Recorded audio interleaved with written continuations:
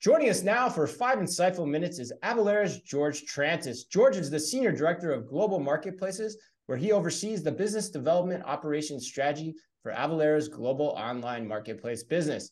George has extensive experience leading business development strategies in the e-commerce and marketplace industry. George, welcome to OmniTalk. Thank you very much, Chris and Ann. I'm glad to be here. All right. Well, we recently took a look at your report on the 10 common mistakes people make when it comes to e-commerce and tax compliance. So let's start you off with this one, George. Why is e-commerce tax compliance getting so complicated? Well, that's a great one. So, there's over 13,000 jurisdictions in America. And so as you think about that, each one has the ability to make their own tax laws and rules and regulations. And so, there's over 100,000 changes each year. And as each one of those changes goes into effect, as a retailer, how are you supposed to know about that? And that's one of Avalara's, jobs is we have teams of people that are researching tax laws, rules, rates, boundaries, sales tax holidays. And it's a full-time job for, thousands of people at Avalara. And so when I think about retailers spending time worrying about those things and doing that on their own, it's really not their core business. So that's why outsourcing tax rules and rates to Avalara is really an easy solution. Well, we won't have you go through all 10 mistakes. For that, OmniTalk listeners can read the full report, which will be available in our podcast description. But George, what are some of the biggest mistakes that stand out year after year? Yeah, I think the most common ones we see are, failing to account for new product launches or new products and services. And so in e-commerce and marketplaces, the goal is, what are people on your site for? And then what can you add to that to help them grow and expand your sales? And so when you go from selling shoes and clothing to selling electronics or maybe food, there are whole sets of regulations that come into place that you may not have thought of originally. And are you collecting the right tax? Are there disposal fees? Or are there maybe potentially no tax on some of these products? So understanding the products and services you have today and the differences really make a huge change. So we always tell people, before you add products, come to us 3 to 6 months early. Tell us what you're talking about. We can either recommend a consultant, or we can recommend how to update that in our system by itself. All right, so George, we did want to take a look at a couple of them specifically. So like one that caught my eye, for example, was not keeping track of the costs of associated with online marketplaces. So how can people avoid making this mistake particularly?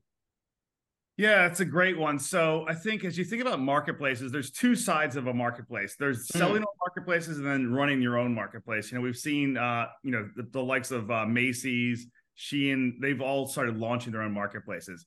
But they probably are maybe selling on marketplaces as well. So, keeping track of where your sales happen, the challenges of that are in itself complicated because they typically go back into one reporting system.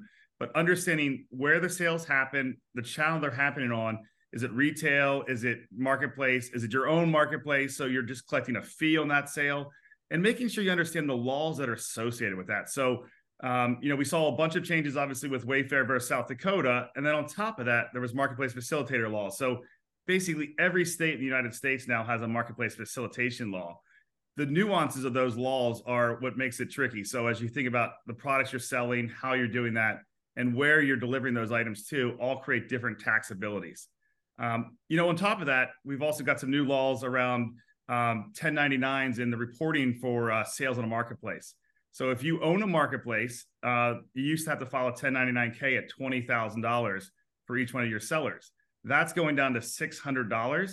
And I think that's going to create this huge change from your average seller who was selling, maybe a couple items on Etsy or eBay, now having this 1099 show up. So what do they do with that? How does a marketplace handle this? All those things are coming into effect this year. So I think that's really important to think about right now.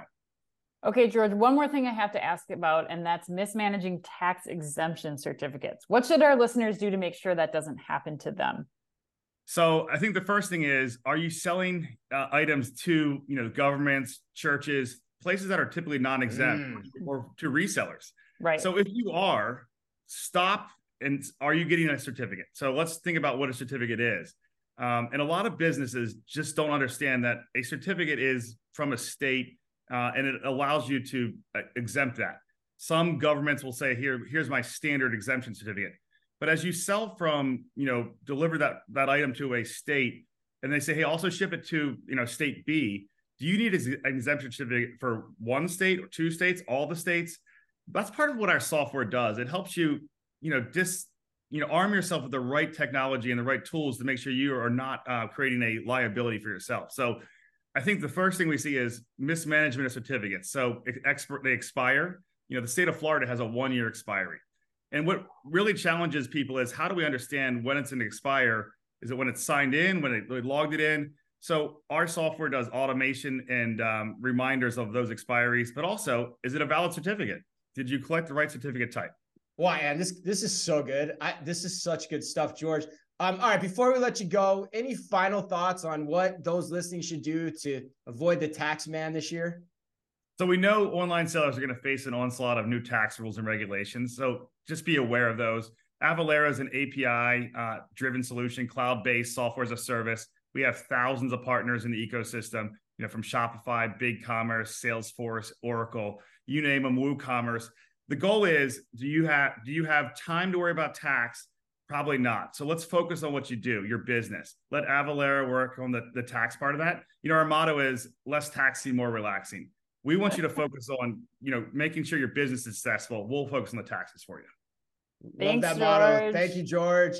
All right, this has been 5 Insightful Minutes with Avalara's George Trantas. To read more about how you can avoid making unnecessary mistakes with the tax man, check out Avalara's e-commerce and tax compliance, 10 common mistakes and how to avoid them on avalara.com, or by clicking on the link available within our podcast description.